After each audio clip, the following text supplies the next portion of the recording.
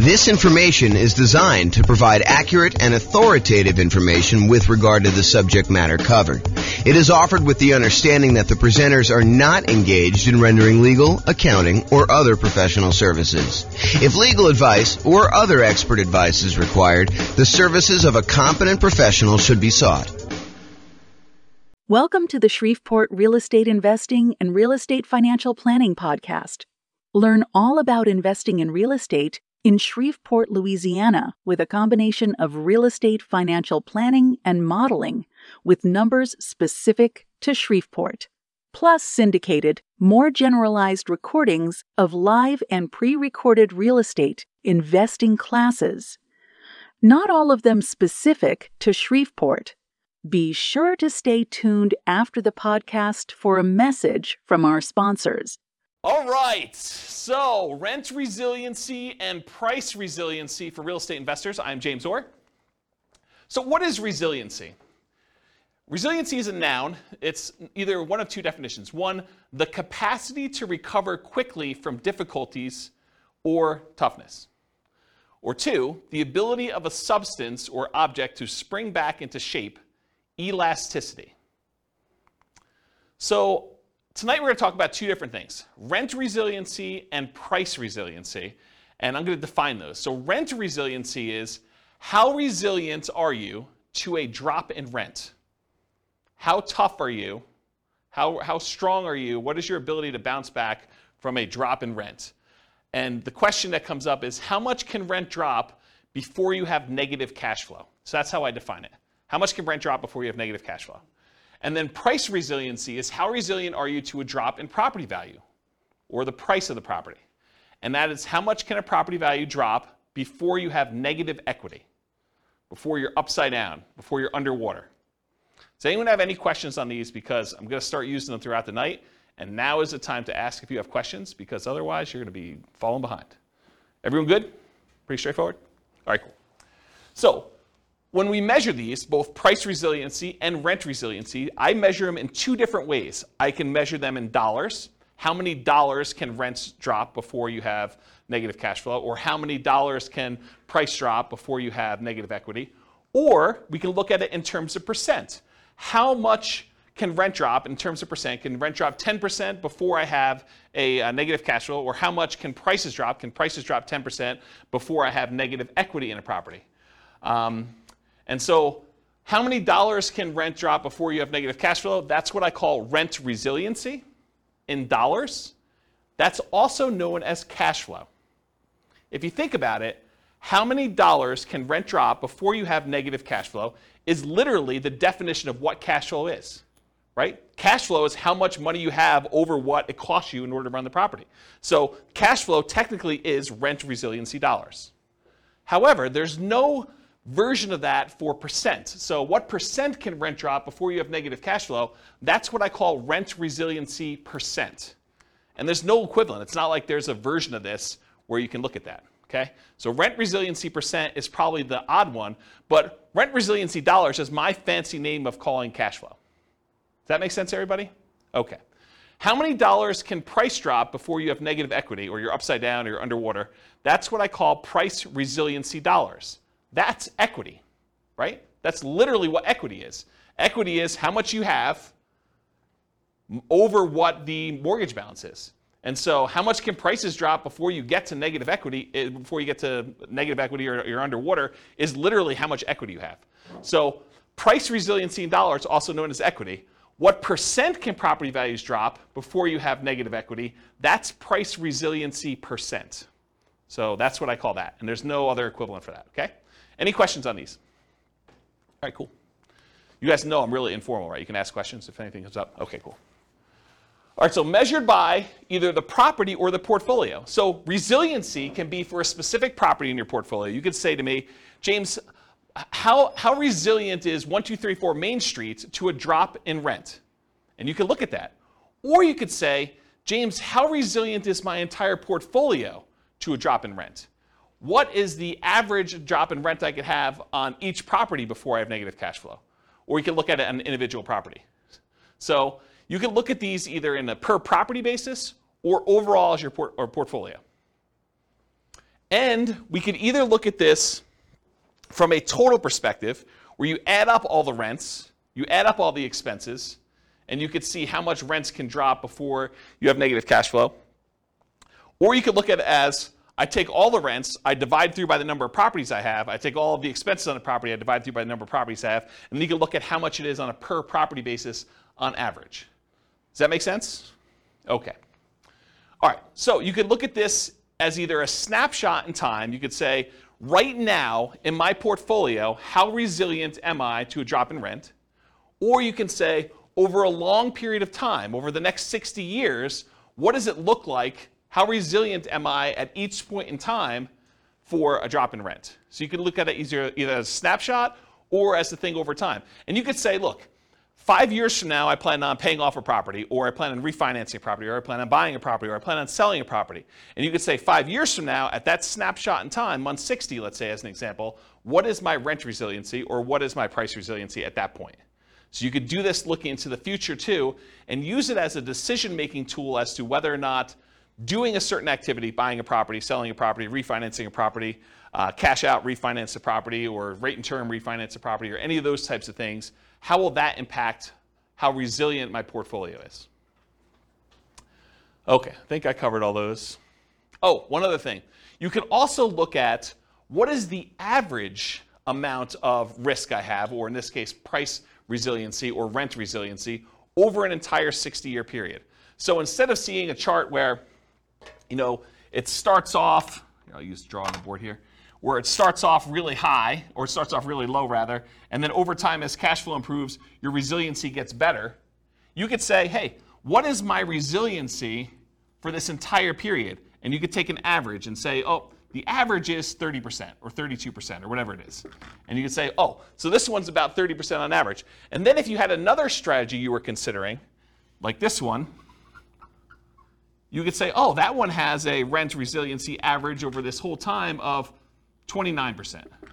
And so you could say, on average, one strategy is more risky than another, even though there may be times when it's below and other times when it's above. But over this entire period, one's more risky or one's less risky than another with this specific measure of risk, which isn't the only way to measure risk, which we'll talk about tonight. Any questions on that? Okay. If you're doing any modeling in the Real Estate Financial Planner software, I added a bunch of new numbers here. So now you can actually see your average rent resiliency, your average price resiliency, average debt to income, average total debt to net worth, and average total debt to account balance, as well as average months of reserves. And if you click on any of those buttons, they go to all those individual charts. So I added those for you because I wanted to see them. So that's a new tool that's brand new for you guys. Tonight we're going to look at both snapshot, one specific month and how it measures, and we're going to look at stuff over time. We're going to talk about both of them. Any questions?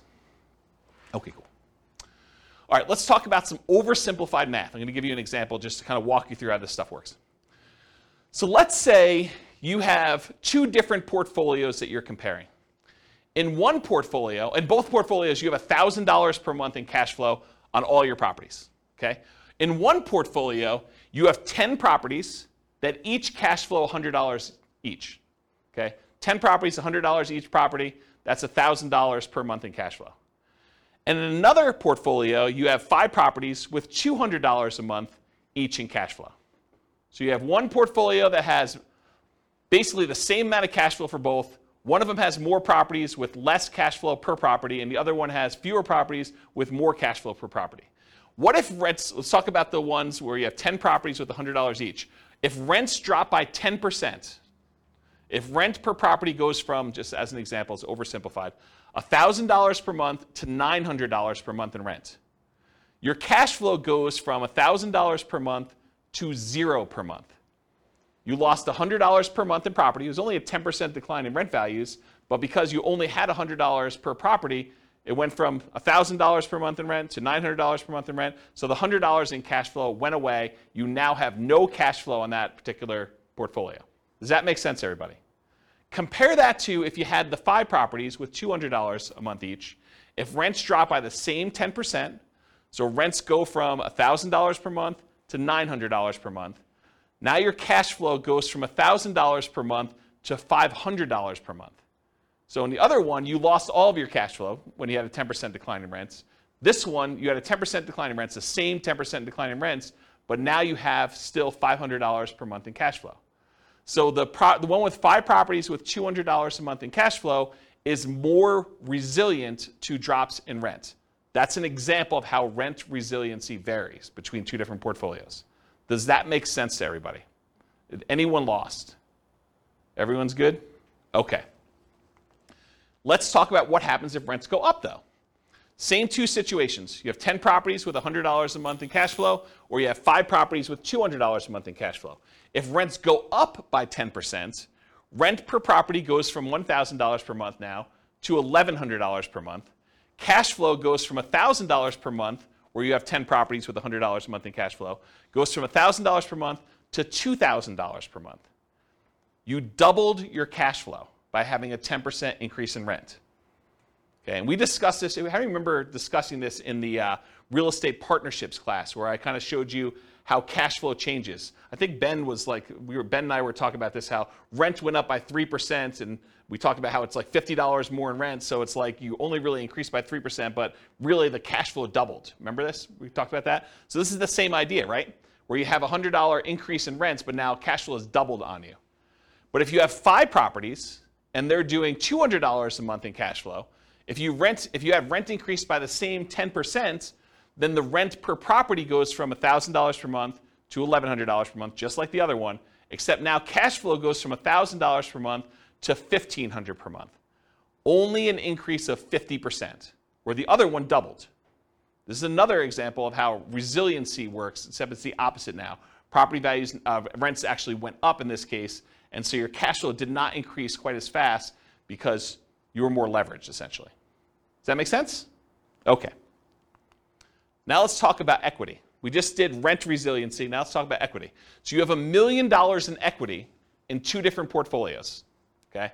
In one portfolio, you have 10 $250,000 properties with $100,000 in equity in each. Okay, that's $1 million in equity.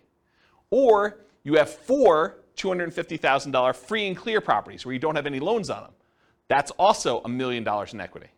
So you have 2 different examples. One where you have 10 properties with $100,000 each. The other one where you have 4 $250,000 properties where you have $250,000 in equity in each. Okay? If price drops by 10%, in the one where you have 10 properties with $100,000 in equity each, that means if prices drop by 10%, 10% of a $250,000 property is $25,000. So the property value went from $250,000 to $225,000, but you got 10 of them. So now you have $250,000 in lost equity, and your equity decreased over 10 properties. That means your equity went from the $1 million that you had to $750,000. So your equity decreased from $1 million to $750,000. But if you had the other portfolio where you had 4 $250,000 free and clear properties, if the price drops by the same 10% we did before, $250,000 properties now worth $225,000. You had 4 properties at $25,000 decline in value each. That's $100,000 in equity decline total. So now your equity went from $1 million to $900,000. This is an example of how price resiliency works. Okay? You have one portfolio where you have 10 properties, where now you lost $250,000 of $1 million in equity, and you have another one where you have 4 free and clear properties, same decrease, but now you only lost $100,000 instead of $250,000. Does that make sense? Okay, cool. Now what happens if property values went up? Same $1 million in equity to start, same 2 situations. You have 10 $250,000 properties with $100,000 in equity each. If the price goes up by 10%, the $250,000 property is now worth $275,000. So $250,000 increase across all 10 properties in total. So your equity now goes from $1 million to $1.25 million. So you have an increase of 25%. 10% increase in price means your equity increased by 25%, as an example. Okay? Or you have the 4 $250,000 free and clear properties. If the price increases by the same 10%, same $25,000 per property, $100,000 for all 4, just add them up for 4 of them. Now your equity goes from $1 million to $1.1 million, It only increased by 10%. It's unleveraged. Okay? Does that make sense? All right. So really, what we're talking about in a lot of these cases is leverage. The more leverage you have, the less resilient you are. The less leverage you have, the more resilient you are. Does that make sense? We just saw that. The more leveraged you are, the less resilient you were. Right? We saw that with rents. Any questions on this? All right, cool. All right, let's do a thought experiment. Which is riskier? Is it riskier to put 0% down or to put 10% down? And why? This is the discussion part of class. What's riskier? Just call it out. It's riskier to put 0% down. It's less risky to put 0% down. Okay? Why do you think it's less risky to put 0% down? Less skin in the game. Less skin in the game. So if you put no money in the deal, you don't have any money to lose. Interesting perspective, right? I think a lot of people would be surprised to hear that. They'd be like, well, you put more down, maybe you have more cash flow, so it's probably less risky to have 10% down from that argument, right? And if property values went down, having a 10% cushion before you're a negative, that's interesting. But on the flip side, both that and the previous kind of resilient slide on leverage, even though I agree with you, the hard part about me thinking about that is other stocks or real estate, that's true on paper, but only if you sell. So if you've got enough portfolio to withstand the tide, it doesn't matter because you're not going to sell at every level. So what you just went to is this idea of paper losses. If property prices go down but you don't sell, you don't really have a loss until you sell. You don't have a realized loss until you sell. And so you're arguing it doesn't really matter, right? You don't have a loss in either case unless you have to sell the property. Okay, so that makes it sort of even on those. What else? Which one's more risky, which one's less risky? What do you think? I think it depends. It depends on what? On your cash position. On your cash position, okay? So if you have a lot of cash, then which one's less risky? Then I'd probably go 0% down because your ROI would be higher. Okay, so you might have an infinite return on investment. Right. In theory, at least. I mean, really, you should be calculating your return, including how much you need to keep in reserves. I mean, we kind of teach that in deal analysis class. But ignoring that for a second, if you have a 0% invested in the deal and you make money on that, then you have an infinite return, right? Yeah. So you would think that it's less risky for you to have 0% down in that case. Yeah, if you can support the rents. Yeah. So you're assuming you're having to pay for negative cash flow. Well, there's that risk. There is a risk, right?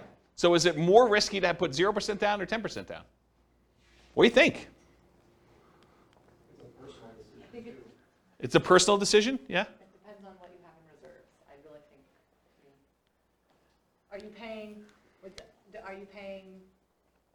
Are you deferring your down payment, but you have that down payment, you can put that money someplace else, invest it differently, while someone else maybe pays your down payment or not. I mean, yeah. Yeah. So I wonder if you're getting to this idea that if you put 0% down, you probably have more in reserves because you didn't have to put money down. I wonder if you're getting to that. Well, here are my thoughts on it. If you do 0% down, you have nothing in the deal, you have nothing to lose. So there's an argument to be made that if you put nothing into the deal, you have nothing to lose. It's arguably less risky in that way. However, your credit is at risk.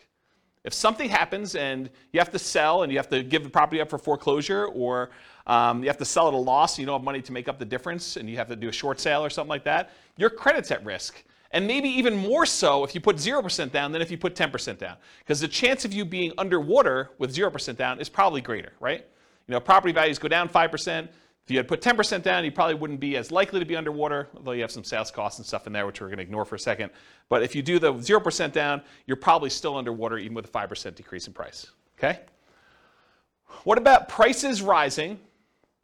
So you tend to have appreciation. You tend to pay off some debt on the property. You tend to have tax benefits, and you tend to have cash flow. So you might have this infinite return on investment with 0% down. It's not really a measure of risk, though. It's just kind of like a better return. You're still getting these benefits, but you had nothing in the deal, though. You're benefiting from having prices go up, at least in theory, paying off some of the debt as long as you're making your mortgage payment, getting tax benefits as long as you're able to depreciate the property, and then getting cash flow on the property if there is any. Maybe there's negative cash flow. But you would have an infinite return on your investment, ignoring, of course, that you should have your return calculated on your reserves as well. And here's, I think it's what Rachel was saying, you have more reserves if you didn't have to put as much down. If you only had to put 0% down, maybe you have more in reserves. And having more in reserves probably makes that less risky. So I don't know. It's kind of an interesting thought. What about the other side? 10% down. Well, property values go down 10%. You could lose 100% of your money. As sort of what Austin suggested before, you don't have a loss until you actually have to sell. You have this sort of paper loss. And the longer you hold that property, in the overwhelming majority of the cases, real estate tends to be pretty forgiving over time. Even if property values go down the next 5 years, you push it out 30 years, property values are probably going to be up from there, right? Your credit is still at risk, so you still have that risk. Maybe it's a little bit less at risk because you still have that cushion. Of course, prices do rise. In a lot of cases, you still pay off debt to have tax benefits and cash flow, but you're maybe more likely to have a little bit of positive cash flow in that case. And maybe that makes it a little less risky. But you have less debt paid off. So your overall return is probably a little less because if you put 10% down, your debt pay down is a little bit lower when you put money down than if you have 0% down. And finally, you have a little bit lower overall return on investment. So which one is less risky? I don't know. I think part of it's how you measure it and your situation.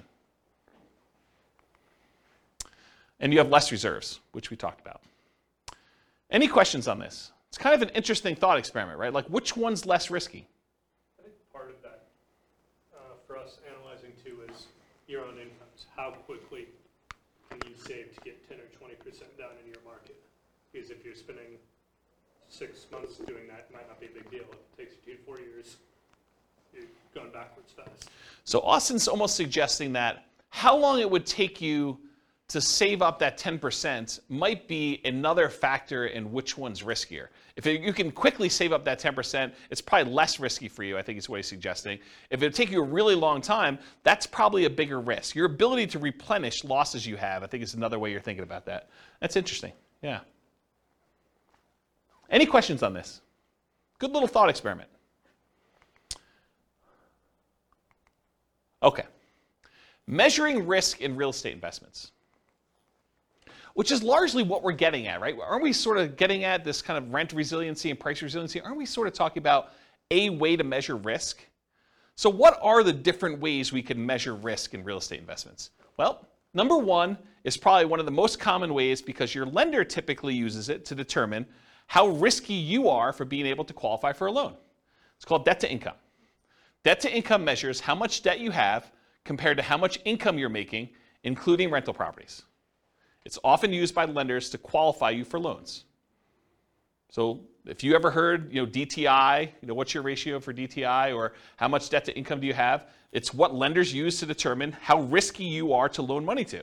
So it is definitely a way to measure risk when you're investing in real estate. Probably one of the most common ones. Another one though, and also used by lender, is your debt service coverage ratio, often abbreviated DSCR. That measures how much income you have from your property compared to your expenses on the property. It's a ratio of your income on the properties to your expenses. And a lot of lenders want to see 1.25 or something like that. They want to make sure that the income you have in your property can more than cover your expenses. Okay? That's another way that we measure risk. Here's one you may not have heard of. It's debt to net worth. How much debt do you have?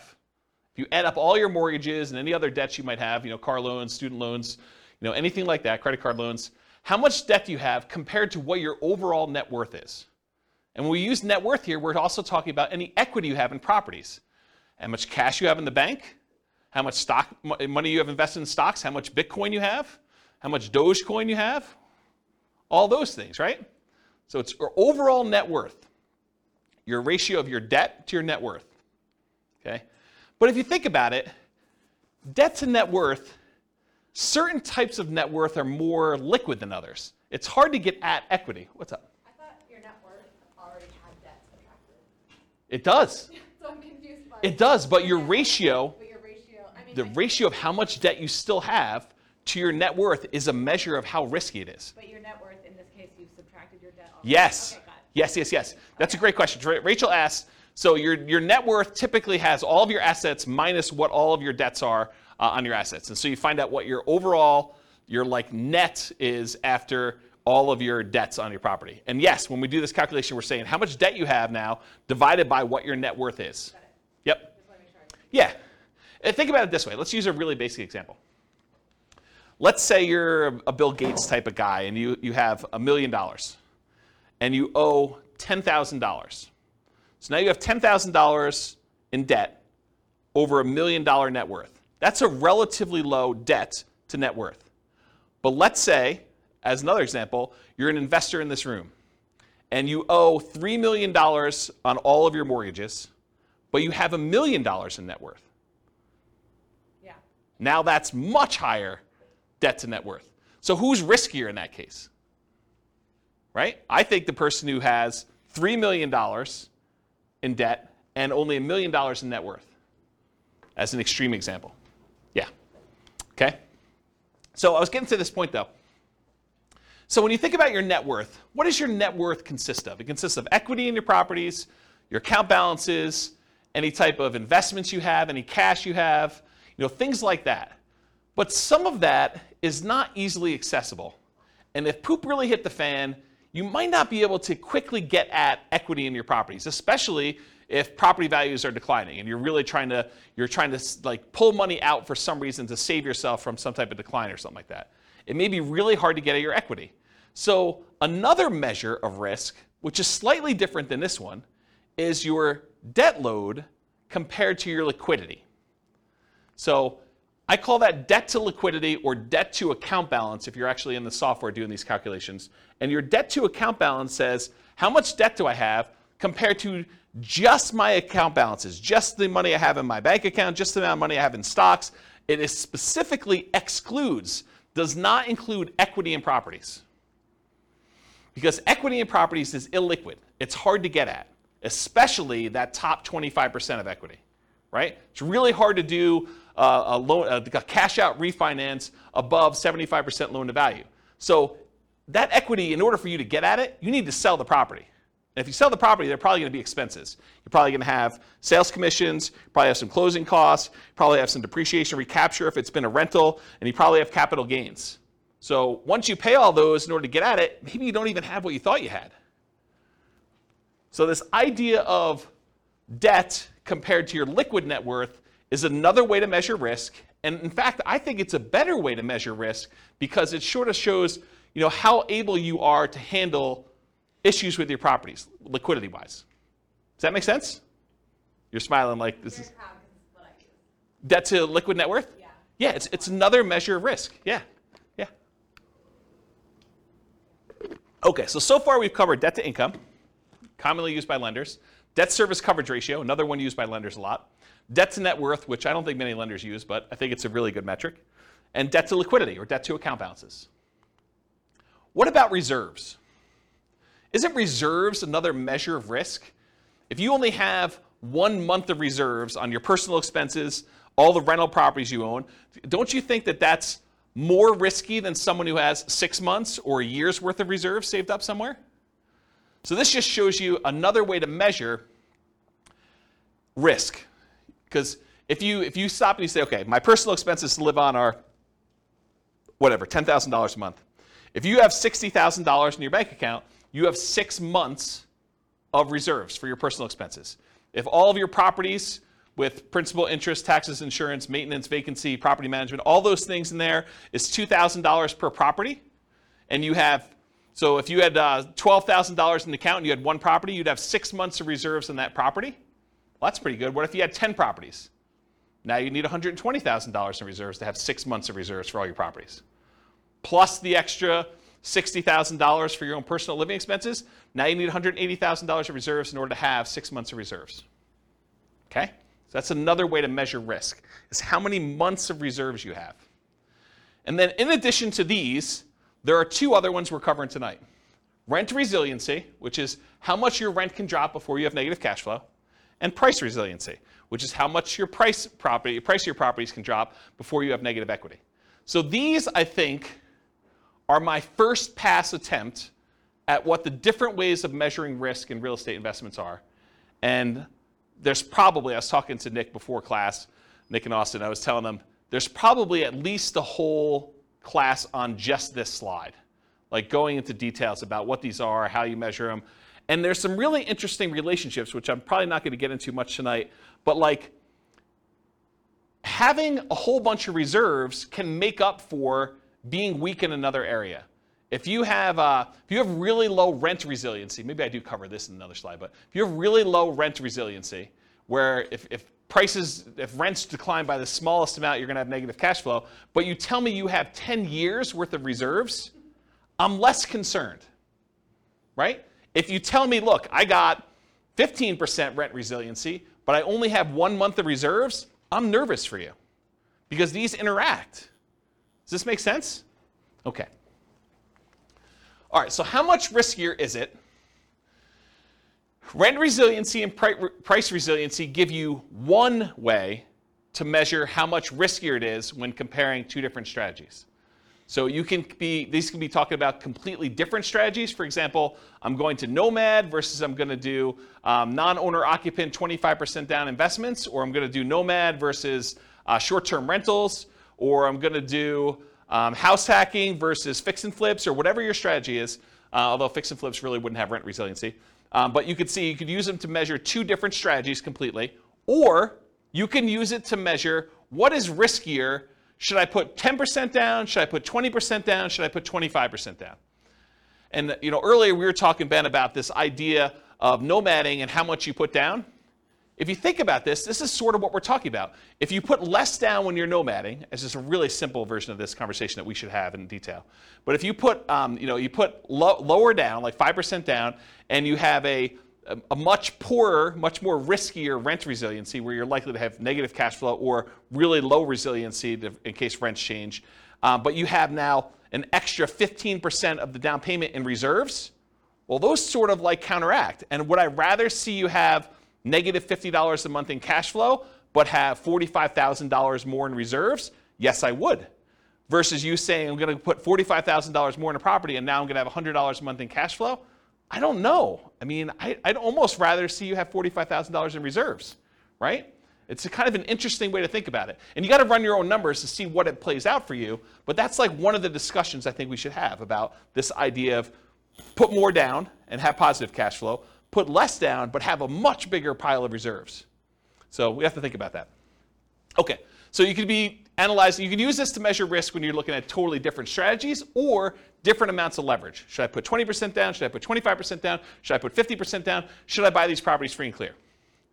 Other measures of risk may mitigate the severity or the consequences from the risk associated with another measure. This is what we talked about before about having risky rent resiliency, where it's really low, and if you have a drop in rents, you're going to have negative cash flow. But being risky there can often be mitigated by having really robust reserves.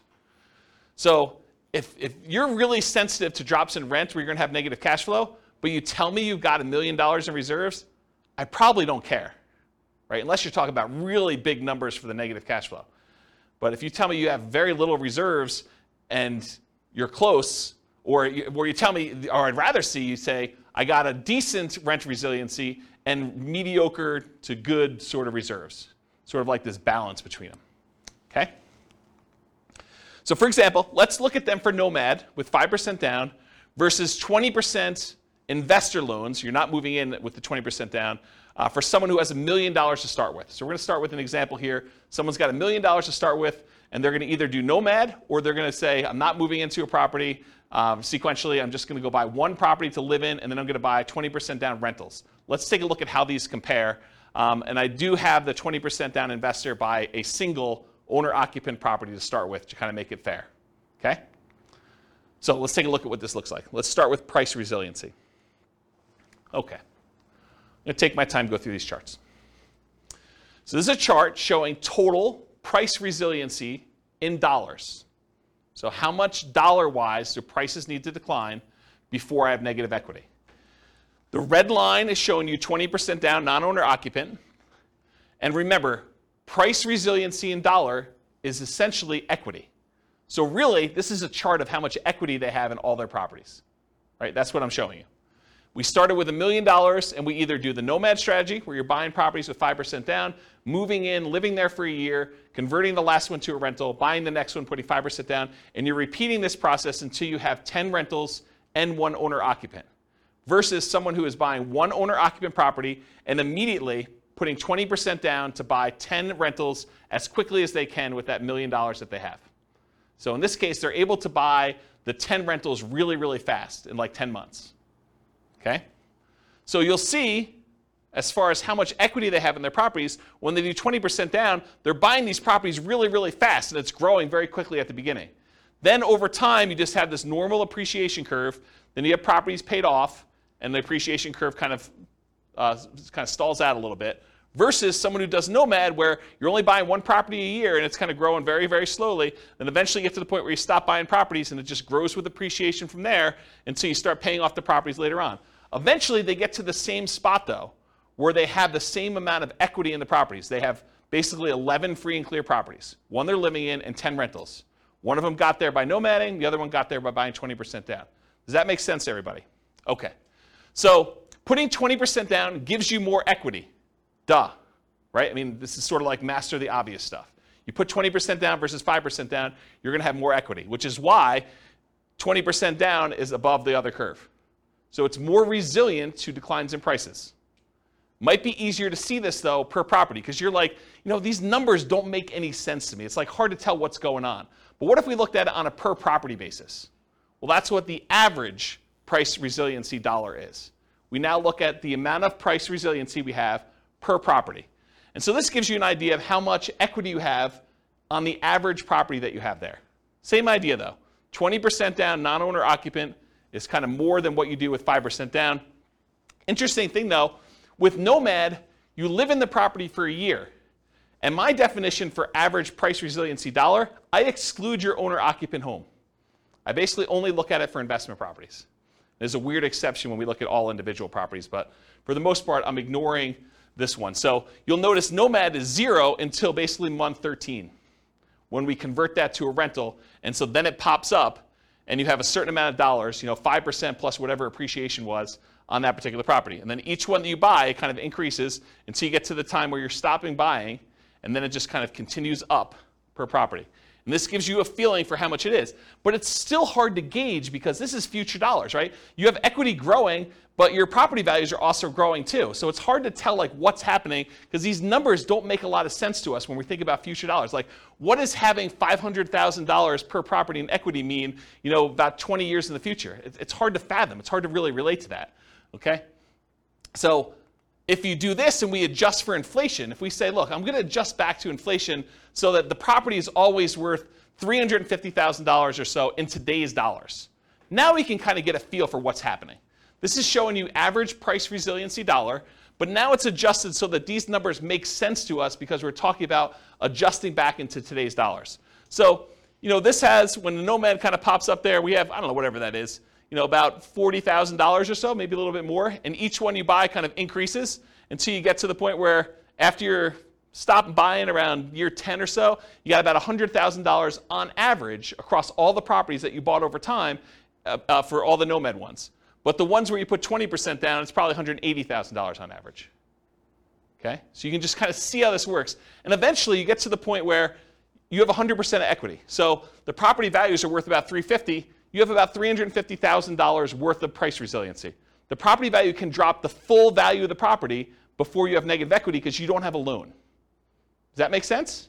And these are slower to get there because you delayed buying properties. It takes you longer to get to the point where, on average, all of your properties are paid off because they staggered a year out.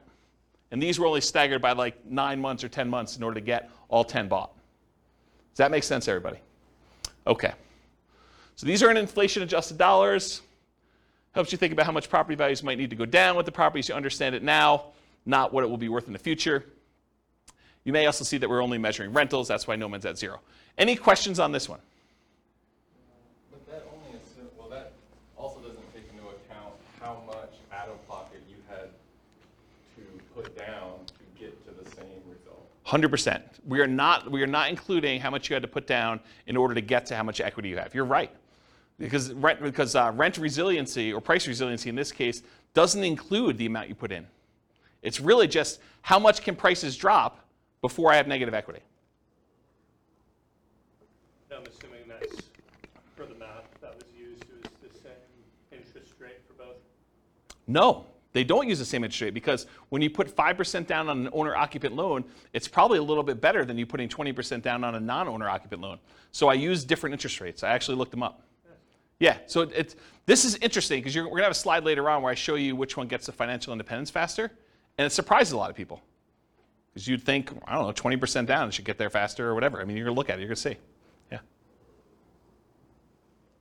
All right, any other questions on this? I think I'm about to switch gears.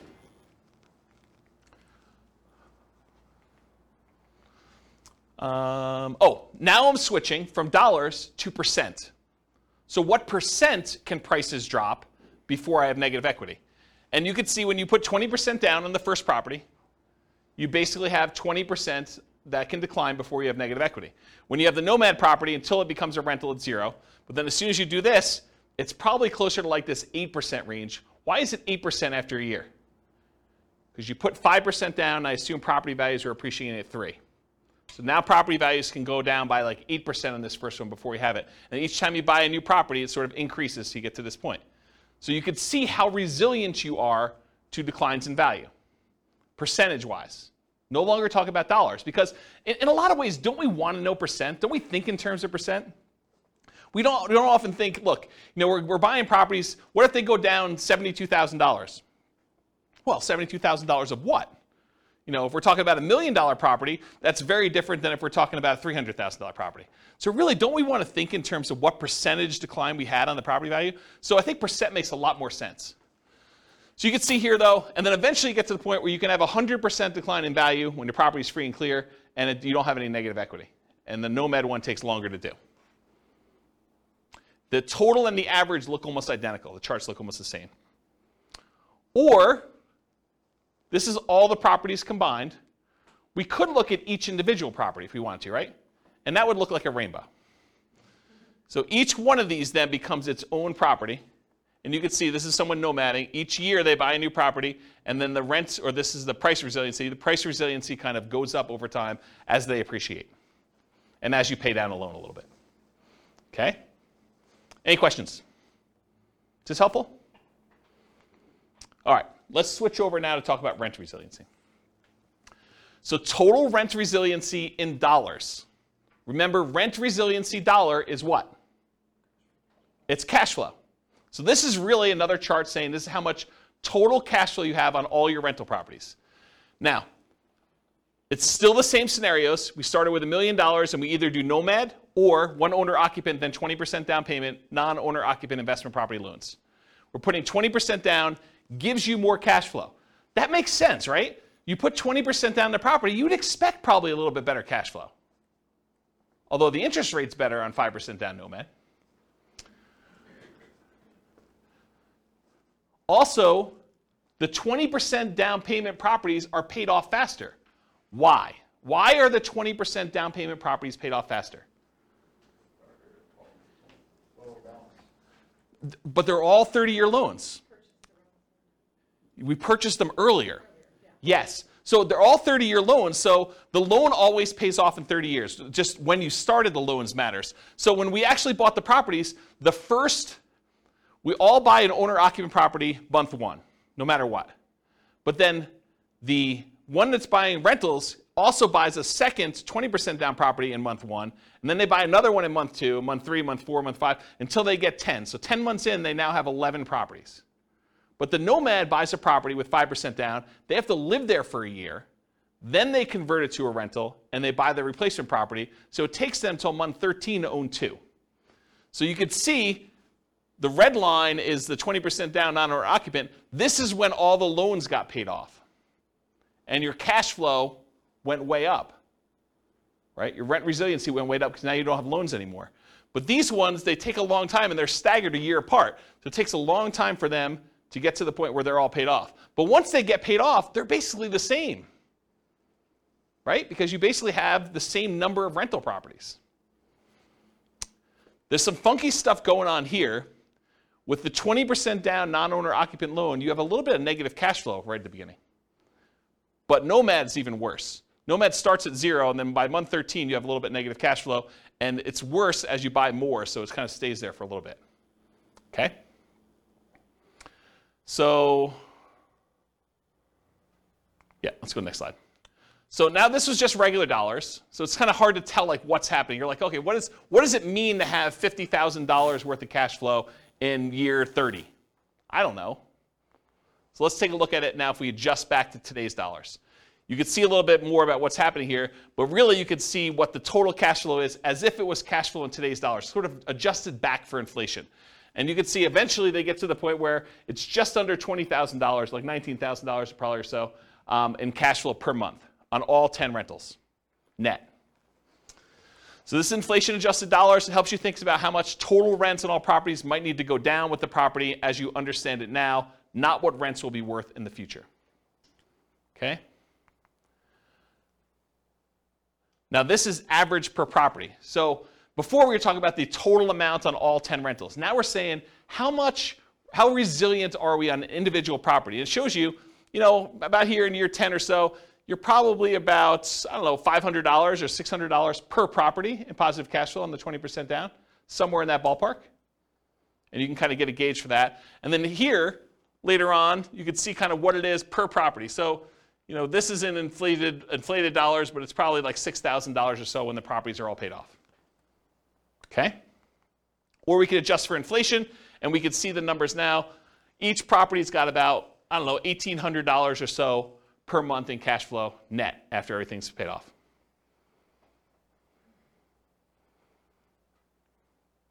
Cool? Any questions on this? All right, now we're going to switch to percent. So what percent can rents decline before we have negative cash flow? Well, with both of them, we're negative up front, right? Because we're basically underwater. We have negative cash flow on the properties. The 20% down one becomes positive sooner. The Nomad one takes a little longer before it becomes positive. But you can see that over time, though, it gets to the point where about 10 years in, 20% down is, about 18% resilient. You can have an 18% drop in rents before you have negative cash flow. And Nomad is probably, I don't know what that is, 8, somewhere around there.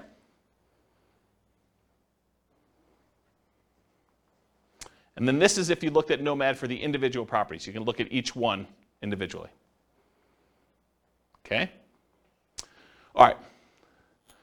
So now I'm going to show you, same situation, $1 million. Should you put 5% down as a Nomad? Should you put 20% down non-owner occupant like we just talked about? Should you put 25% down? Or should you put 100% down and buy the properties free and clear? I had 50%, but I didn't include it because it didn't really show anything more. Okay? But I did have it, in case you're wondering. All right. So let's talk about this idea. What's the chance you might see prices or rents go down 1%? What's the chance that home prices can go down 1%? Or rents can go down 1%? Pretty good, right? Like the chances of seeing rents decline by 1% on any given property or property prices to go down by 1% in any given year is pretty high. Wouldn't you agree with that? What are the chances that they could go down 10%?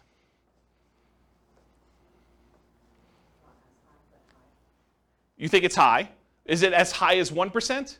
Yeah, it's much more likely for you to be able to see property prices or rents go down 1% than it would be for them to go down 10%. What about the chances it could go down 25%? Property prices, you have a $400,000 property, now it's worth $300,000. What are the chances that could happen? Could it happen? Yeah, it could happen. Is it more likely that something like that would happen, or is it more likely you'll see a 1% decline? 1%, right? I mean, this is obvious. I'm not trying to trick you. What about a 100% decline? Rents go to 0. Property prices go to 0. Could that happen? Maybe. Is it likely?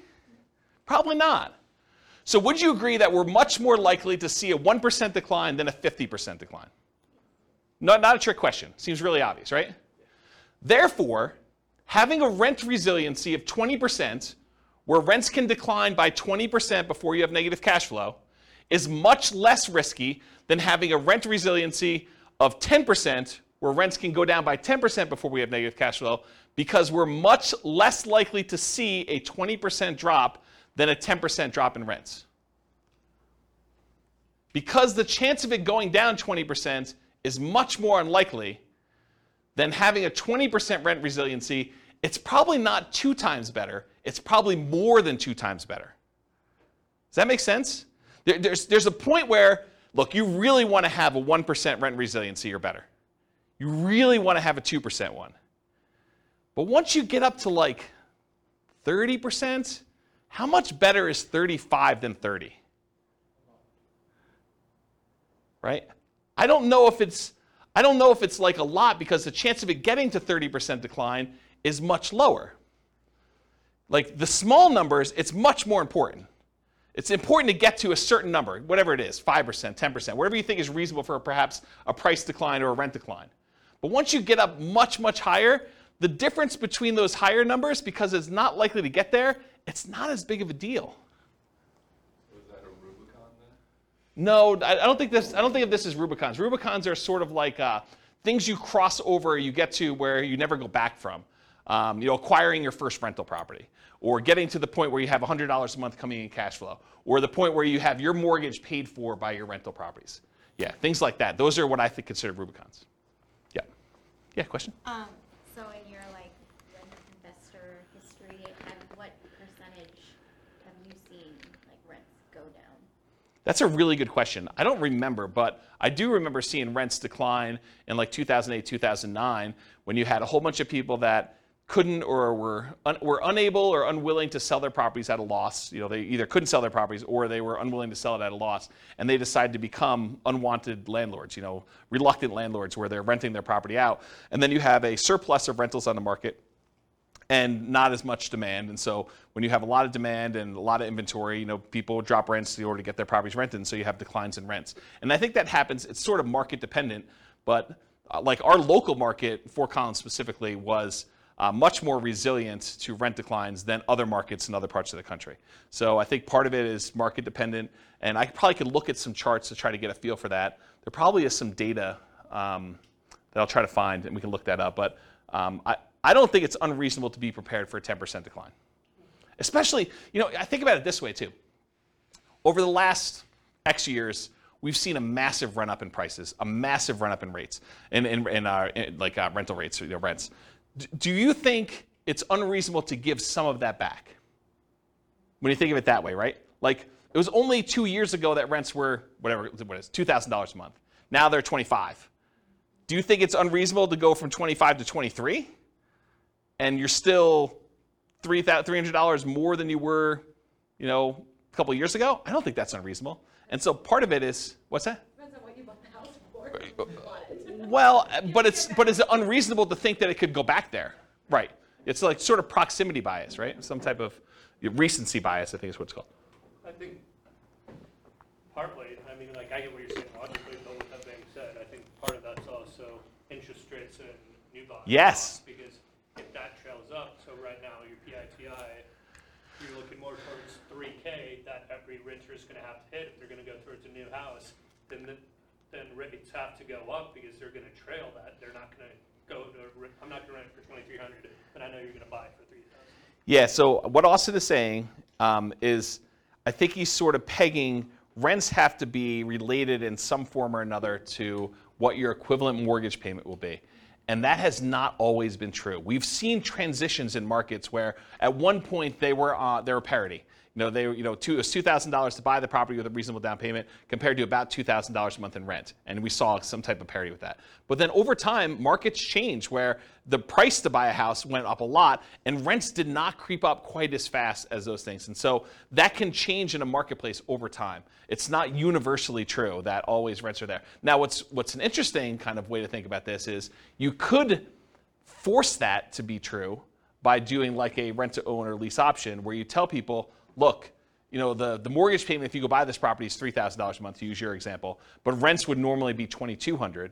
But I'm going to charge you $3,000 a month because if you can't afford a $3,000 a month payment, you can't buy this house. You're never going to be able to actually buy it from me. And if you can't do that, then why am I putting you in here? And so you can almost make a justification for rents that look like mortgage payments when you're selling on a lease option. Does that make sense? So, yeah, that's an interesting point, though. Okay. Any other questions? I think there's some other stuff on another slide, but I think we're done with this one. We good? Cool. So evaluating risk continuing. So what's the chance price or rent will go down on a single property? You know, you have a rogue property in a part of town that goes bad, or, you know, it's not as hot anymore. So what are the chances that it could go down on a single property? Pretty good, right? I think you can see that happening. What's the chance it would be two properties in the same market? Well, probably not as high as a single property, but probably greater than some other things that could happen. What about on 10 properties in the same market? Well, if the whole market goes bad, I think that could totally happen, right? What about two properties in different markets? What's the chance of that happening? I think it could happen, but it's a different probability than having all of your eggs in one basket in one market, or on one street, or in one neighborhood. Right? There's a couple of people in the room that I'm looking at, okay? I mean, I'm not saying it's bad. I'm just saying that there's an increased probability. So I think you need to account for that when you think about your rent resiliency and your price resiliency, that, you know, you've increased your risk by doing that. What about 10 properties in 10 different markets? Right? A little bit less probability, but it can still happen. So diversification in some form or another, whether that's geographic, investing in different markets, property type, you know, buying some duplexes, buying some apartments, buying some single-family homes, you know, buying some condos, buying some townhomes, you know, all those different types of properties that you can do, or price points, you know, buying some entry-level rental properties versus buying some luxury properties, buying some mid-range sort of properties, or the strategy you're using. I'm doing short-term rentals, I'm doing house hacking, I'm doing you know, fix and flip, or all these different examples. So there's some diversification you can do across all those different things. Excuse me, geographic, property type, price point, strategy. There's more resilience required, suggested, I don't know how to word that, if you're not diversifying, right? I think you'd be prudent to have a more resilient portfolio to increase your threshold for what you want to have in terms of resilience if you're not diversifying in other ways. But if you're more diversified, you probably could get away, not that you should. And there's arguments against this. There's arguments of investing only in the one market that you think is really going to do well and not investing in these other markets just to have diversification where you have a higher risk of those going down, right? I think there's a counter argument to this. But I think overall, it's more prudent to be higher resilience if you're less diversified. If you're doing the same strategy with the same house in the same neighborhood, you probably should be a little bit more focused on being more resilient with your stuff than if you're spread out a little bit, right? This is obvious. I wasn't talking specifically to you, but it felt like that, right? Yeah. Okay. It wasn't intentional. I mean, I'm trying to be helpful. Okay. Yeah. Okay, so average price resiliency in percent. So what percent can property prices go down before they have negative cash flow for those four strategies? For the 100% down, you bought the property free and clear, you could have the property value go down 100% and you would not be underwater because you don't have a mortgage. So that one's easy. That one just goes 100% all the way across the whole time. Wouldn't you be negative past 75 if isn't about 25% taxes and insurance? No, this is property values. Okay. This is not rents. When we do the rent one, you'll see there is a threshold. But for property values, you have a $400,000 property, you don't own anything on it, it can go down $400K. It can go down 100% before you're negative. And there's an interesting point you bring up, which I have a slide at the end. I think there's a variation on this class, or at least a variation on some of the terms, where we do take into account things like sales costs and capital gains and depreciation recapture and stuff like that. There's a version where we take into account those transaction costs for equity. But this one is simple, right? This one is just pure up equity, okay? So the 100% down one's easy. 100% all the way across. Super, super easy on that one. The next one we'll do Nomad. Nomad, you start at 0. Because you basically are not counting the thing that's not a rental. By the time you get to year 1, you convert it to a rental. It pops up here. And this is the average per property. And so it shows you you're at about 8% or so. And then each time you buy a property, kind of comes down, drops down, does this, until eventually it kind of tapers off until you get to the point where all the properties are paid off and you're doing that. That's what Nomad is. 20%, 25% down, that's just a difference in down payment amount. And so the curves are very similar. In both cases, you're buying properties as quickly as you can. I will tell you that with the 20% down, you can get all 10 properties, all 10 rental properties. With the 25% down, you get really close, and I think you need to buy one a year or two later. Okay? So you have a small delay there, but you're acquiring these properties, and you're more resilient with 25% down. This makes more sense, right? You put more down, you're more resilient to a price drop when you do that, and then they eventually taper to the point where they get to be the same when the properties are all paid off. About 30 years in the future from when you started. Maybe minus a year, plus a year. Okay? Any questions on this? Pretty straightforward? Okay. Now this is average rent resiliency in dollars for the 3 strategies. So when you buy properties free and clear, you have really high cash flow, but you have fewer properties. You only had $1 million to start with. You can't buy 10. You can only buy 3 and change. So 3 until you save up for the next one. Okay? So then your kind of average rent resiliency dollars kind of up here until eventually you catch up with everyone else. But here though, you've got 25% down, 20% down, and Nomad. Nomad starts at 0, then it has negative cash flow. The 20% down one has some negative cash flow. The 25% down one has positive cash flow from the beginning. And the curves are very, very similar. The ones where you put 20 and 25% down, the properties get paid off.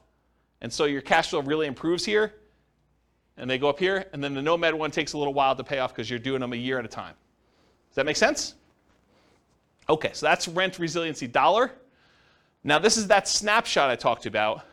I basically said, let's look at some arbitrary point in time. I picked 5 years in the future. And I said, what does this look like? What is the average rent resiliency in dollars at 5 years in the future for this thing? And so for the 100% down, 1965.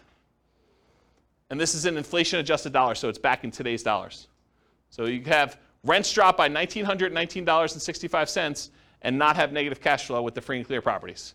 With 20% down, you can only have rents drop $116.05 before you're negative. With 25% down, it could drop $309.54 per property before you're negative. And with Nomad, $14.42. So just a snapshot in time, 5 years in the future, average property, this is per property, right? Average rent resiliency dollar. You either drop almost $1,900 and change, $115 and change, $310 and change, or $15. Not $1,500, just 15. That's Nomad. So which one of these is riskiest? It's obvious, right? But look at the difference. Can we see rents drop by $116? Probably. So just order of magnitude, you can see that these are not that far off. Okay, so now this is percent for rents. So as you were discussing, Austin, there's taxes and insurance and stuff, so it's not 100%. Because you have property taxes, insurance, and those things on the property. So really it's about 80-something% here. So we say about 18% or so is actually taxes and insurance. For the free and clear property, that's where it is. That's how much rents can drop before you be negative. With the 25% down, they could drop a little bit here, I don't know, whatever that is, 3%, 4%, but it increases over time until they get paid off and it goes up there. This is that extra property being paid off, I think. And then with the 20% down, you start off with negative cash flow, which I'll show you this here in a second. And then by the time you get to month, whatever this is, 4 years in or so, then it gets to become positive. And then it gets up here when the properties get paid off, they all bump up there. And then here's Nomad. It's negative for a while, finally becomes positive, and then it kind of follows a similar curve, not exactly the same, but very similar. And then once you start paying off properties here, they get paid off. Does everyone see that?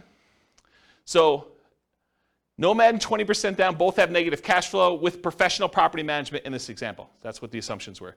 And so here's the cash flow power meter. It shows you, the black line is where rent is. So it shows you for the rent that they're getting, this light green area shows that they would have positive cash flow if they were managing the property themselves. If it were in this dark green area, it would be positive cash flow if they had a professional property manager, which in this case they don't, so it's slightly negative, but it's positive if they were to manage it themselves. In the yellow area, it means that it would be positive cash flow if they were managing it themselves and they took into account cash flow from depreciation, the tax benefits of owning the property. And then the red area is you're still covering some of the debt pay down, but it's negative. And then here is you're not even covering debt pay down. So depending on where the black line is, it shows you how much cash flow you have and whether it's cash flow with property management, cash flow you managing it yourself, cash flow with cash flow from depreciation, or I'm not even covering, I wouldn't be positive even if I had an interest-only loan is another way of saying this, okay? Any questions on this? And if you're just like cash flow power meter, what is all that stuff? There's a class on that too, and I probably need to do a new one. But we look at cash flow power meters to see very visually where cash flow is on any particular property. It's a really easy way to see where you are. Any questions? All right, so now this is the same chart we had before, except we're doing percentages. So this is year 5, month 60. Rents can drop 83% if you have a free and clear before you have negative cash flow. Rents could drop 5% with 20% down. Can rents drop 5%? Absolutely. That's like a realistic number for you see rents decline, right? 5% decrease in rents. For the 25% down, they can drop 13.47. I don't know. That'd be a harder one to do. I mean, it definitely could happen, but it's harder than 5%, right? Wouldn't you agree? And the Nomad one, 0.63. So what's the chance that rents could decline 0.63%? Really high. What's the chance rents could decline 5%? I'd say reasonably high. What's the chance that they can decline 13.47? Moderate. I mean, it's not unheard of, but it's not high, right? Probably not high. And what's the chance it could decline 83.12%? Pretty low. Pretty low. If you can get a feel for how resilient this strategy is here. And this is probably different strategy. This is just different down payment amounts to give you a feel. Okay? Any questions on this? Cool. It's often counterintuitive. Just because a real estate investing strategy is more or less leveraged or more or less risky doesn't always mean it will perform better or worse than another strategy toward achieving financial independence specifically. So just because, hey, this is more risky, it's got to get me to financial independence faster? Not true. I'll show you that in a second. For example, putting 100% down to buy up to 10 rentals might seem like the least risky strategy from a number of risk measures, right? I mean, put 100% down. And putting 5% down to Nomad might, at first blush, seem the most risky. That doesn't tell you which one achieves financial independence first or which one will ultimately give you the highest standard of living, which we'll talk about. And this is a case for doing Monte Carlo or alternative universe modeling, where we actually see how risky is this? Like, what happens if rents don't go up always? Because when you do Nomad and you have like prices always going up and rents going always up, Nomad looks amazing, right? You start having some years where prices don't go up or rents sort of go down some years or something like that. It still looks amazing, but there's years where it's not always pretty, right? You actually still have negative cash flow for longer and it takes you longer to save up and sometimes you have to stay in properties longer. So there's stuff that happens, okay?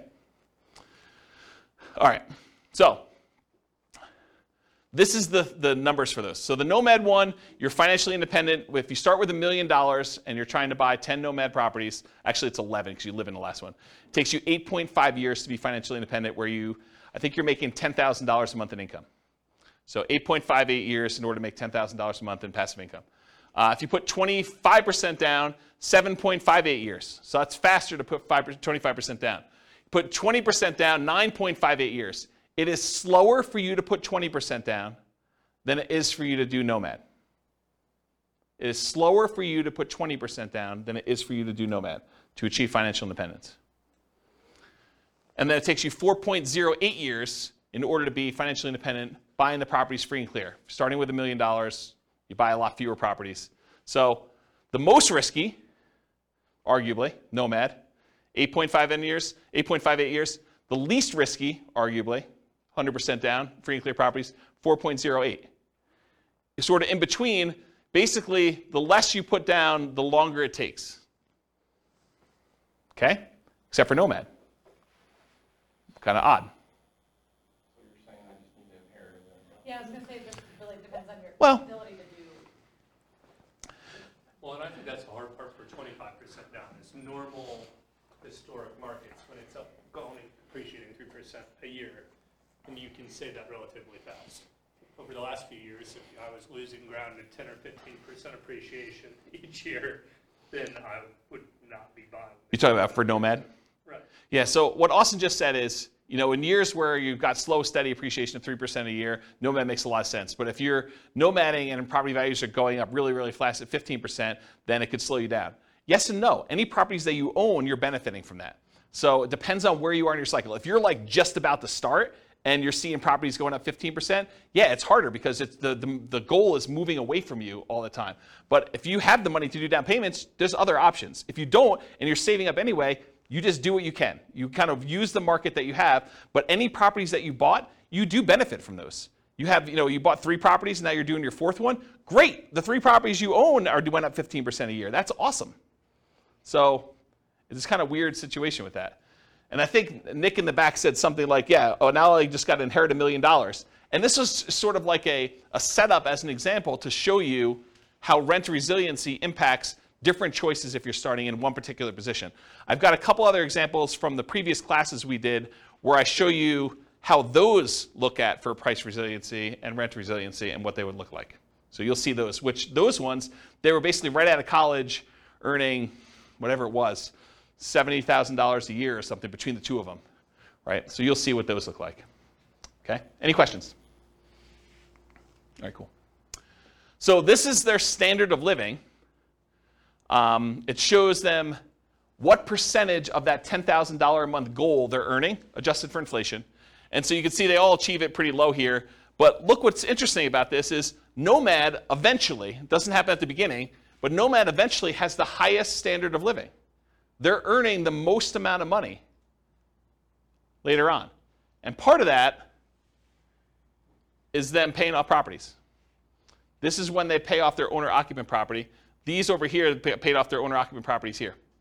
Basically month 360s. They all bought it at the beginning. Okay? So the one where you did 100% down, you don't have the 10 properties right away. It takes you a while to acquire them, and so it takes a long time to do that. The ones where you're doing 25% down, those are very similar curves. Okay? So you have the highest standard of living with Nomad too, which also is probably counterintuitive to a lot of folks. Okay? This is just how when you buy the properties, in case somebody wanted to ask me about it. The Nomad one, you bought one in year 1, you waited a year, you bought another one, waited a year, bought another one, bought another one, bought another one, until eventually you get 11 properties. 1 you live in and 10 rentals. For the 100% down, you could buy 3 up front. It takes you a little while to save up for 100% down in the next one. Then you go up to 4, 5, 6, 7, 8, 9. It takes you a long time to buy the 11th property, one that you're living in. And the one you're living in is 5% down. And then 20% and 25% down. The 20% one, you're able to buy all 11 right away within the first year. The other one, it takes you a little while to save up for that last 25% down payment. Because $1 million does not quite get you enough to do 25% down with the property I picked. Okay? All right. I'm going to run through these pretty quick. So for those that came to the previous classes or on the podcast, buy and hold real estate investing strategy, this will look really familiar to you, but this is sort of another perspective on that class. Because in that class, the only thing we covered was when they achieve financial independence. We didn't talk about anything else because I didn't have time. So we basically went over all this, all the different strategies in buy and hold, which I'm not going to go into detail, and we looked at how fast they achieve financial independence. Now I'm going to show you another view into what's going on and show you what their price resiliency looks like. And so these are all the different strategies combined. I'm not going to break them out and kind of go into detail, just to give you a view of approximately where these are, right? So prices can decline by the time they start acquiring properties in this 20% range to maybe 40, maybe 50% range. And then finally, when you stop acquiring properties, it just increases over time. So that's how they tend to trend for buy and hold. And this is for what percentage prices can decline before they'd have negative equity. Okay? And then these are all the different rent resiliencies, curves for all the different ones. Again, I'm not going to go into any individual one, but you could see they're in this sort of like 0 to 20% for a lot of this time, maybe a little bit higher depending on whether they have a lot of extra cash flow like short-term rentals or something like that, because that's really what this is measuring. And then it kind of goes up over time where they all get paid off. Okay? And then I picked an arbitrary time frame just to compare them. This is year 20, month 240, just to see what happens. And I wanted to show you 15% down payments are still relatively risky even 20 years in. Only a 6.3% rent resiliency or 1.92% rent resiliency, depending on which one of the two 15% down payment options you chose. All the other ones, though, I think are pretty reasonable, right? I mean, we talked about, do you think rents are able to go down 22%? What about 11%? I mean, that can happen, but it's not crazy close, right? You start getting at 1.92, that's pretty close before you have negative cash flow. So these are the 15% down options, and then these are all the other buy and hold ones, depending on which one you're looking at. Does that make sense? Just so you can see visually like approximately where they are in relative sizes. Okay? Any questions? Cool. All right, let's do the same thing for that Nomad real estate investing strategy class. Again, in that class, we went over all the different time it took them to be financially independent. We didn't go into any other detail. We didn't talk about net worth. We didn't talk about any risk. We didn't talk about, cash flow or, debt service coverage ratio or debt to income or anything else. So really, we just covered that. Now, this is if you do price resiliency. The blue one that's really weird is the lease option one where you're buying properties, then you have to stop buying until you can afford the next one and they get cashed out. So there's some weird stuff going on with the blue one, just ignore that one. But the rest of them sort of trend in this, I don't know, once you get up to steady state, 25 to 50%, and then of course as they get paid off, they increase from there. So you can see relative price resiliency in that, what I would consider to be a reasonable range. There's nothing kind of abnormal there. And then here's rent resiliency. Again, the blue one is that lease option one, which is kind of wacky. But then here, it builds up. Nomad kind of builds up over time as you acquire properties and you hold them longer, and you add another property, and eventually you get good cash flow. But it takes some time to get there, and kind of cash flow increases here until the properties start getting paid off. That's what they look like for rent resiliency percent. Any questions? And for comparison, this is year 20. Do you have a question, Austin? Yeah. For the short-term rental. Yep.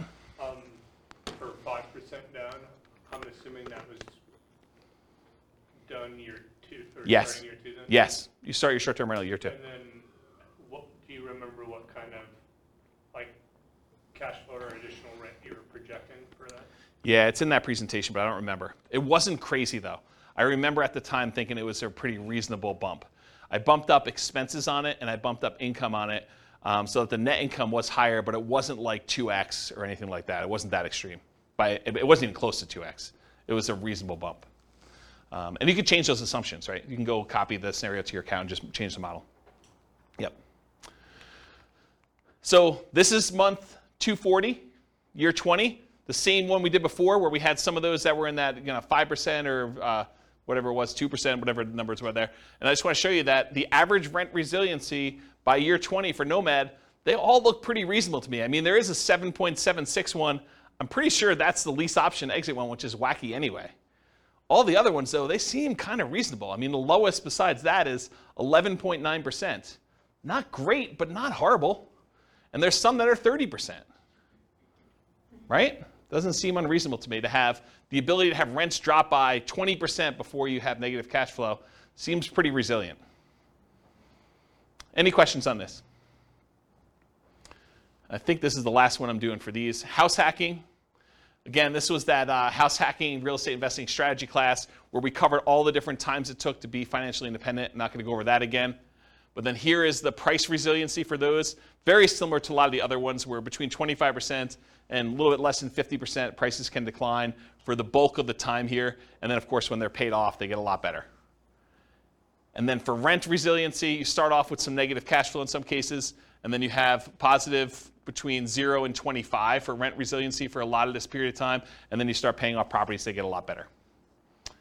And of course, you knew this was coming. Year 20, kind of a snapshot.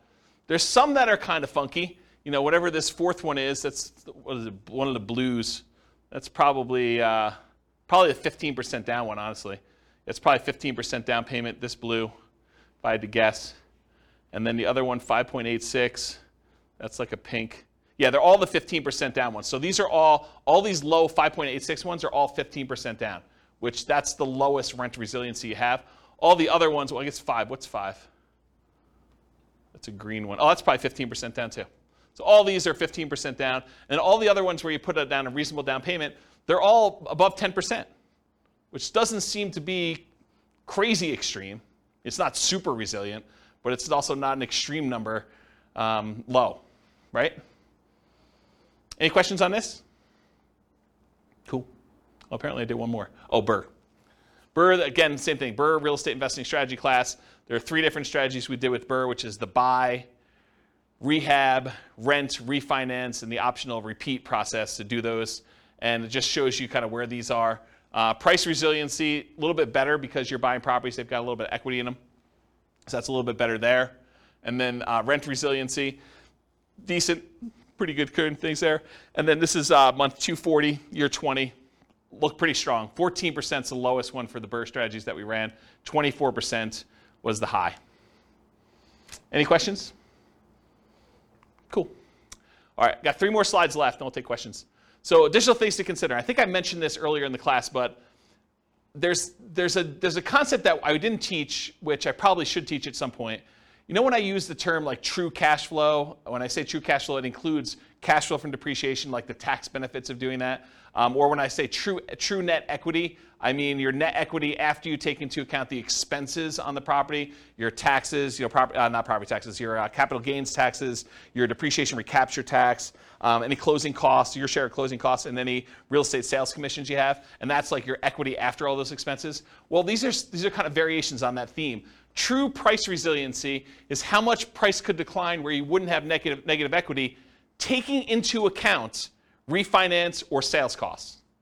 So like all the costs we just talked about, this would be a calculation. True price resiliency would be where you do take that into account. And so how much could prices decline knowing that you have to pay all these costs if you were to sell the property or you had to refinance it? What would be your kind of number there? And so that's kind of a variation on the theme. And then the same thing would be true for true rent resiliency. How much could rent decline where you wouldn't have negative cash flow, accounting for cash flow from depreciation, that tax benefit you get by owning the property too. So right now, if you think about it, we talked about rent resiliency all night. But really, if rents declined by 10%, you'd still have this weird buffer of the tax benefits of owning that rental property, provided you were still in that period of time where you can get the depreciation, right? So even if you were at break even or slightly negative, that like tax benefit of owning the property would really make it positive. So it's sort of like this extra buffer in there before you're really, really negative. You're not really negative with that cash flow from depreciation until you get below the cash flow from depreciation number 2. Does that make sense? And so this idea of true rent resiliency would, in theory, it's not created yet, would take into account cash flow from depreciation on those as well. So for those that wondered, hey, I thought this class was called cash flow resiliency and equity resiliency. And you're right, it was. At first, I was like, I'm calling this cash flow resiliency because it's how resilient is your cash flow to a decline in rent. Or equity resiliency, how resilient is your equity to a decline in price. And the more I thought about it, the more I thought, if I named it those, which I think makes sense, but if I named it those, I would avoid these extra ones that I plan on doing. And so I decided to go back and rename the terms to rent resiliency and price resiliency now. So now it's how resilient are you to a decline in rent, or how resilient are you to a decline in price? Because I wanted to add things like vacancy resiliency. How resilient are you to an increase in vacancy? Or property insurance resiliency. How resilient are you in your cash flow to an increase in property insurance? Or property taxes resiliency. How resilient are you in cash flow to an increase in property taxes? Or maintenance resiliency. How resilient are you to an increase in maintenance or CapEx as examples? So, for example, with maintenance, you could say, how much maintenance go up before you have negative cash flow? That would be maintenance resiliency. So that's why it got renamed. Does that make sense why it got renamed now? Okay. All right. Would you guys like to see my personal portfolio, rent resiliency and price resiliency, to kind of get a feel for what is somebody who has an established portfolio and might actually, think that they know what they're doing, do that, okay? So here's my own personal portfolio. This is my average price resiliency, and I should tell you, I'm not acquiring any properties, not selling any properties, not refinancing any properties, so it looks really plain, right? Because there's not a lot of stuff going on. It's just like things getting paid off over time. So this is price resiliency. The average property I have has got a price resiliency of whatever this is, 58%, 50-something percent, high 50s. So my property values can go down 58% before I would have negative equity on average. Does that seem pretty conservative? I think it's pretty conservative. So that's what it is. It'll take me a while to get here because I've got some properties that I did new loans on when loan interest rates were low. Okay? What about rent resiliency? Rents can drop, whatever this is, high 20% before I would have negative cash flow. Okay? And then it gets better eventually when I pay off all the remaining properties where I did a refinance all at a bunch of time. Then it goes up to about 80% decline where I can do that. So that's about what I personally have, it is what I personally have in my portfolio. Does that help you guys, give you some insight as to what I think is a reasonably conservative number? I also have a lot of months of reserves, way more than 12. Way more than 12. So even if this was lower, I would feel really comfortable. Make sense? Yeah. So to get here, Yeah. I mean, this is your years into this. Yes. Did you start at those low? No. Yeah. Nope. You didn't start here. No, I didn't start. You started at those higher risk, like. Yeah. leverage. Yeah, because if you think, so the question was, you didn't start here. So when you were getting started, were you at these higher risk, like rent resiliency and things? Yeah, you have to, because if you think about it, by definition, if I put 25% down to acquire property, well, I have whatever it is, 25% things before I could do that, right? So yeah, now I'm, with the equity you have in your property, now I'm at 50, whatever that is, 55, 58, I don't even know what the number is, but it's not 25 anymore, right? What's the longest property you own? Oh, not very long at this point. You sold them, yeah. Yeah, this has been turnover. Yeah, so not very long at this point. But I mean, part of this is market appreciation too, right? And there's definitely there's at least one nomad property. There's actually 2 nomad properties in there. Right, but how do you one of the things to think about is how do you change this, right? One of the ways you could change it is you put a free and clear property or 2 or 3 in there. And that can overall change the average, right? So there's free and clear properties in there too. All right. Any final questions? Is that helpful, seeing this too? Surprise. I don't usually show my stuff. Any questions? Yeah, awesome. So first kind of statement, then question. So from my understanding of the last few graphs, most of the variance is probably between 10 to 15%. It depends on your strategy and what you're doing, right? If you're buying free and clear properties, no. If you're doing these like highly leveraged, 15% down, 20% down, 25% down, or Nomad 5% down, acquire them a year apart, or Burr, where you're kind of like trying to pull your money out, all those things vary depending on what you're doing. But if you're kind of for rent resiliency, kind of looking at it from that lens, I guess. Going back to where we started class, then if you would rather go 0 down and have the rest in cash or index or whatever else, the main 4 or 5 dips we've had in the last 100 years, haven't they only lasted like 1 to 4-ish years on average? I don't know that data that well that I can comment on it, but it doesn't sound unreasonable that you had relatively short periods of time where the dips didn't last forever. So I guess where I'm thinking of trying to tie that back together, circular thinking, is I would think there would be less risk than trying to ride that out with the reserves to the side than the additional equivalent of being above it percentage-wise and holding it that way. But I think they're related. So I think your question is, I'll reword it for you. I think your question is it better to have a lot of reserves and not worry as much about rent resiliency because you have the reserves to handle it? Or should you have 20% plus as far as rent resiliency where you might have some negative cash flow, but you can kind of hold it? And I think it's a combination. It's like, if you have 10 over here, then you have to have 20 over here. And if you have 20 over here, you have to have 10 over here. And you're weighting them. And then the numbers are arbitrary. It's like sort of like this balancing act of, if you're really low rent resiliency, you're high risk, right? You have a small amount before you go negative, then having reserves, big reserves, makes a lot of sense. If you are, you have really good, if you've got rent resiliency like I have in my portfolio, where property values or rents can go down, whatever this number is, 28% or whatever the number is here, then needing reserves is probably not that important, right? I still have crazy reserves. I mean, I'll tell you, it's like over the top. But you don't need that as much if you have 28% rent resiliency.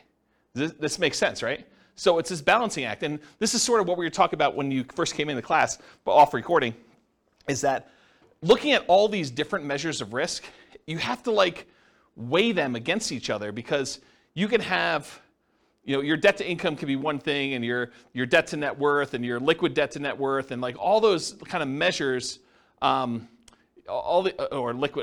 to liquid net worth, like all these measures can be kind of coming into play, and you're like, well, if I'm going to have this, then I definitely want to have on the upper end of reserves. Or if I'm going to have this, then I definitely want to keep this there. There's probably a whole class I should do on reserves that will cover a lot of this, right? It'll like pull from all these different classes with the rent resiliency and the kind of measures of other risk and things of that nature, and show you how I think reserves should change based on that. I think there's like a minimum, and then I think you probably should have more. Just as one example, if you're going to have negative cash flow when you're buying a nomad property, I think it's prudent to take whatever the negative cash flow is, set that aside as part of your reserves, and X number of months of reserves, right? I think you already know that you're going to have this amount of negative cash flow, so that should be part of your reserve calculation to begin with, plus then 6 months or 12 months or whatever you're doing for that. Like, that's the way that I would think about it. And so there's a whole bunch of things like that I probably need to teach in a reserves class, and which I'll put on my list. I'm sure that'll come up in a question for how I'm going to choose the classes in the future. So, does that answer your question? Okay. Any other questions? Was this helpful? The kind of like rent resiliency, price resiliency. I know like there's some parts in there where it may get a little bit slow because I'm showing you a lot of charts and they're really similar, but I do also think that seeing a bunch of different examples gives you a feel that you can't get. It's almost like you have to work through the math problems in your book, and it's boring and not fun, but then you get a much better feel for like what the range of how they work are. So sorry, but I think it was helpful. So cool. Thank you all for coming. I will see you all soon. Bye-bye for now. You're welcome. With home prices up, mortgage interest rates up, and rents up, but not quite enough to counteract the higher prices and interest rates, cash flow on rental properties in Shreveport is harder than ever. Book a call with the Real Estate Financial Planner to apply our proprietary 88 strategies to improve cash flow on your rentals. See the show notes for a link to schedule your call and improve your cash flow today. If you're a real estate agent, lender, or professional in Shreveport that wants to help our real estate investor listeners, consider reaching out to learn about collaboration opportunities with this podcast. We'd love to add more value to our listeners by having you assist our investors buy, sell, and finance their real estate investments. See the show notes to schedule a call to discuss collaboration opportunities.